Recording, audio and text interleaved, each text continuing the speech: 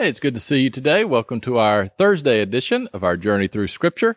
We are going to reach the fall of Jerusalem. So we've been building to that point, seeing lots of prophecies about it, Ezekiel warning about it, Jeremiah had been warning about it.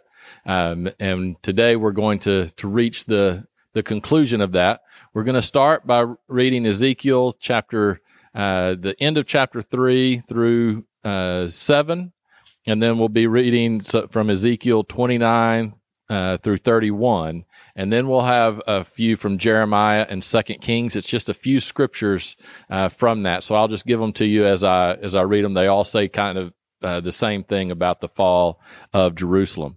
So starting in Ezekiel, the end of Ezekiel chapter 3, where Jeremiah, there'd be times where he would illustrate what was going on and what was going to be happening to the people. And many times he would do it with kind of lengthy prose and poems and things like that.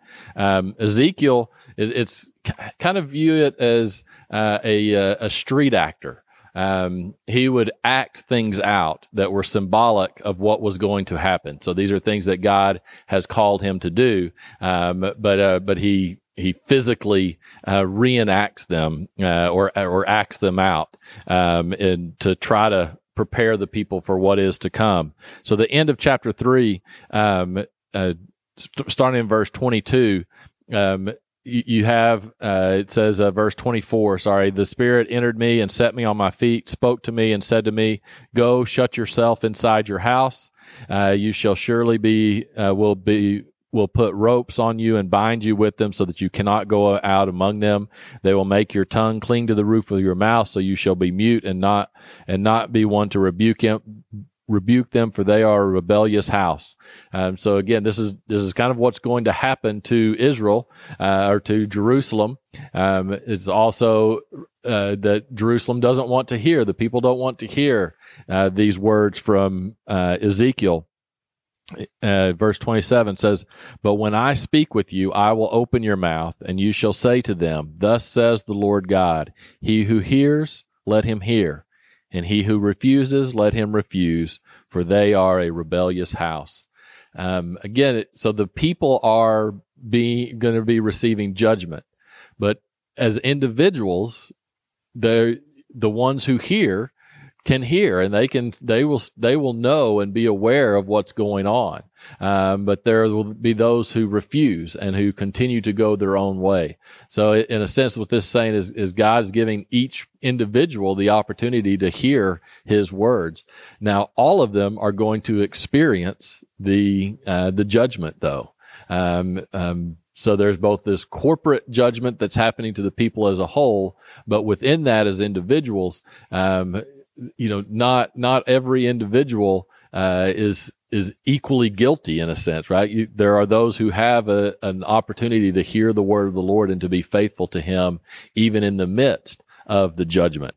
Chapter 4 is a kind of a scene that Ezekiel acts out, where there's a clay pot that represents Jerusalem, and then he builds kind of the ramparts around it. He builds the wall around it. He is kind of illustrating how the Nebuchadnezzar, the Babylonians, are going to lay siege to Jerusalem. He talks about how the number of years that the northern kingdom rebelled, and then the number of years that Jerusalem rebelled, and Ezekiel lays on his side and only can eat a little bit and drink a little bit during that time. All of this is sharing this brutal message of what is to come and what is going to happen to Jerusalem. Says, verse 15, then he said to me, see, I am giving you cow dung instead of human waste, and you shall prepare your bread over it. Right, so they're going to have to prepare their bread by burning dung. Moreover, he said to me, son of man, surely I will cut off the supply of bread in Jerusalem. They shall eat bread by weight and with anxiety, and shall drink water by measure and with dread. And they may lack bread and water and be dismayed with one another and waste away because of their iniquity. Again, kind of a brutal picture of what is going to be happening to Jerusalem as the siege begins. Then chapter 5, he acts this out. He takes a sword and he cuts all the hair off of his head and his beard, which was a sign of humiliation. So Jerusalem is going through humiliation. And then it says, and you, son of man, take a sharp sword. This is right at the beginning of chapter 5.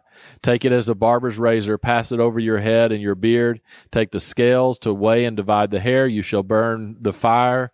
You shall burn with fire 1/3 in the midst of the city when the days of the siege are finished. And then you shall take 1/3 and strike it around with the sword. And then 1/3 you shall scatter in the wind. It will draw out a sword after them. You shall take a small number of them, bind them with your edge garment. Then take some of them again and throw them into the fire and burn them in the fire. From there, the fire will go out into all the house of Israel. So it's basically saying that 1/3 of the people are going to die in the siege. 1/3 are going to be shut down by the, or going to be burned with fire. 1/3 be taken by the sword, and 1/3 will be destroyed during the siege. But then there's this remnant, right? There's always the remnant that are going to be scattered to the far ends of the earth, but God will return a small remnant in his timing. A horrible prediction, verse 10, therefore fathers shall eat their sons in your midst, and sons shall eat their fathers, and I will execute judgments among you, and all of you who remain I will scatter to the winds. What that's alluding to, and this was not uncommon in sieges during this time period. The sieges they could last years, and when the people would run out of food, there were many times that they would resort to cannibalism. So this is going to be a horrible time. And again, Ezekiel is saying this as the people are kind of getting excited, because remember, King Zedekiah, he is rallying the troops, telling everybody how God's going to deliver them. And Ezekiel's going through this and saying, no, you're about to go through horrific events. But the people, they wanted to listen to Zedekiah. Chapter 6 just talks about the judgments on an idolatrous Israel, of how Israel has turned his back on God. Verse 8, though, again says, yet I will leave a remnant, so that you may have some who escape the sword among the nations when you are scattered through the country. And it goes on and on. It says, verse 14, so I will stretch out my hand against them and make the land desolate. Yes, more desolate than the wilderness towards Diblah, and in all their dwelling places. Then they shall know that I am the Lord. So this is what we're going to see. And in chapter 7, we're going to see more of this. God is allowing this to happen, and he's using Babylon to do this because the people have been idolatrous. They have gone after other gods. What does God keep reiterating is they are going to realize, then they shall know that I am the Lord. So the people have thought that they're smart enough that they can incorporate these other gods. Well, this is going to prove to them there's only one God. And it's the God that they have chosen to rebel against. If you look at chapter 7, read through there, it's just lots of kind of poetic language of proclaiming disaster coming. Verse 4 says, and your abominations will be in your midst, then you shall know that I am the Lord. Verse 9, I will repay you according to your ways, and your abominations will be in your midst, then you shall know that I am the Lord who strikes. Verse 27, I will do them according to their way, and according to what they deserve I will judge them. Then they shall know that I am the Lord. Right, so it's very important for us to understand who the Lord is, and there's only one true God. Ezekiel chapters 29 through 31 kind of are in this time period, but it's a proclamation against Egypt, where Ezekiel is also prophesying that not only is Jerusalem going to fall, but Egypt will fall as well. I thought it was interesting in 29, you can read that. It talks about Egypt.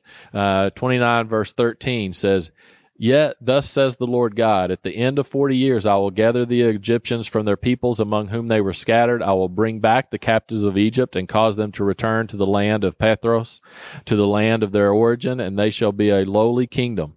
It shall be the lowliest of kingdoms. It shall never again exalt itself among the nations, for I will diminish them so that they will not rule over nations any longer. No longer shall it be the confidence of the house of Israel, but will remind them of their iniquity when they turn to follow them. Then they shall know that I am the Lord God. Right, so he's actually going to show mercy to Egypt, that they will be able to be a nation again, but they will never be as a national, a world empire again. Chapter 30, same thing, continues to talk about Egypt being overrun. 31, the same thing. Egypt was cut down like a great tree. So I encourage you to read through there. Now, the last few verses were going to be 2 Kings 25, Jeremiah 52, and Jeremiah 39. So 2 Kings 25, Jeremiah 52, and 39. You can read through those. This is kind of broken up a little bit. Again, we're trying to go in chronological order. So it starts off, it talks about the fall and captivity of Judah. You see that in the first part of 2 Kings 25, verses 4 through 7. The people after the siege, the people flee. And then it says, verse 7, then they killed the sons of Zedekiah before his eyes, put out the eyes of Zedekiah, bound him with bronze fetters, took him to Babylon. Okay, so that is talking about what happens to Zedekiah. So this is that now Jerusalem has fallen. Jeremiah 52, verses 7 through 11, also talk about this, how the walls were overcome, and they took the people and they killed King Zedekiah's sons, and they removed his eyes. Jeremiah 39, 1 through 7 also talks about the fall of Jerusalem. Talks about how Zedekiah, they tried to leave and to flee by night, but the king caught them and killed Zedekiah's sons and removed his eyes. So pretty brutal stuff. And then you move into 2 Kings again, going back to 2 Kings 25, 8 through 21. It talks about the destruction of the temple. So we have the fall of Jerusalem and then the destruction of the temple. It says, verse 9, he burned the house of the Lord and the king's house, all the houses of Jerusalem, that is, all the houses of the great, he burned with fire. And all the army of the Chaldeans who were with the captain of the guard broke down the walls of Jerusalem. So they broke down the walls, they burned the temple, they burned the palace. Says, but the captain of the guards left some of the poor in the land. So they removed the rest of the people, but they did leave some of the poorest people there. The bronze pillars were in the house of the Lord. The carts, the bronze sea that were in the house of the Lord, they broke into pieces, carried the bronze to Babylon. They took away the pots, the shovels, the trimmers, the spoons, and all the bronze utensils with which the priests ministered. The fire pans, basins, things of solid gold and silver, the captain of the guard took away. The 2 pillars of the sea which Solomon had made for the house of the Lord. The bronze of all the articles was beyond measure. The height of one pillar was 18 cubits. The captain of the guard then took the chief priest, Zephaniah, the second priest, and the 3 doorkeepers. He took them out of the city who had charge over the men of war.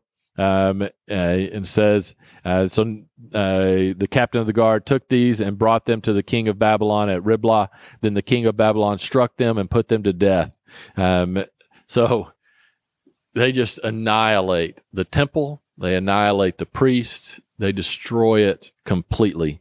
Jeremiah 52 repeats this, 12 through 27, talks about the temple being plundered and being burned, and how the people are taken to Babylon. Jeremiah 39, 8 through 10 also talks about that.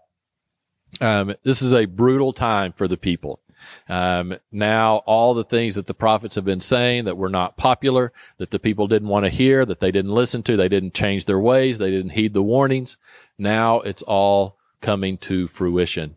And that leads us to the book of Lamentations. For next Tuesday, read chapters 1 through 5 of the book of Lamentations, and we will look at that. It's clearly lamenting what has happened, and the people are going to start realizing that the Lord God is the one true God. It's a shame that it had to get that far, but you know what? Unfortunately, that's human nature. So we think we can do it on our own until we're proved that we can't. And eventually we recognize and we turn and follow him again.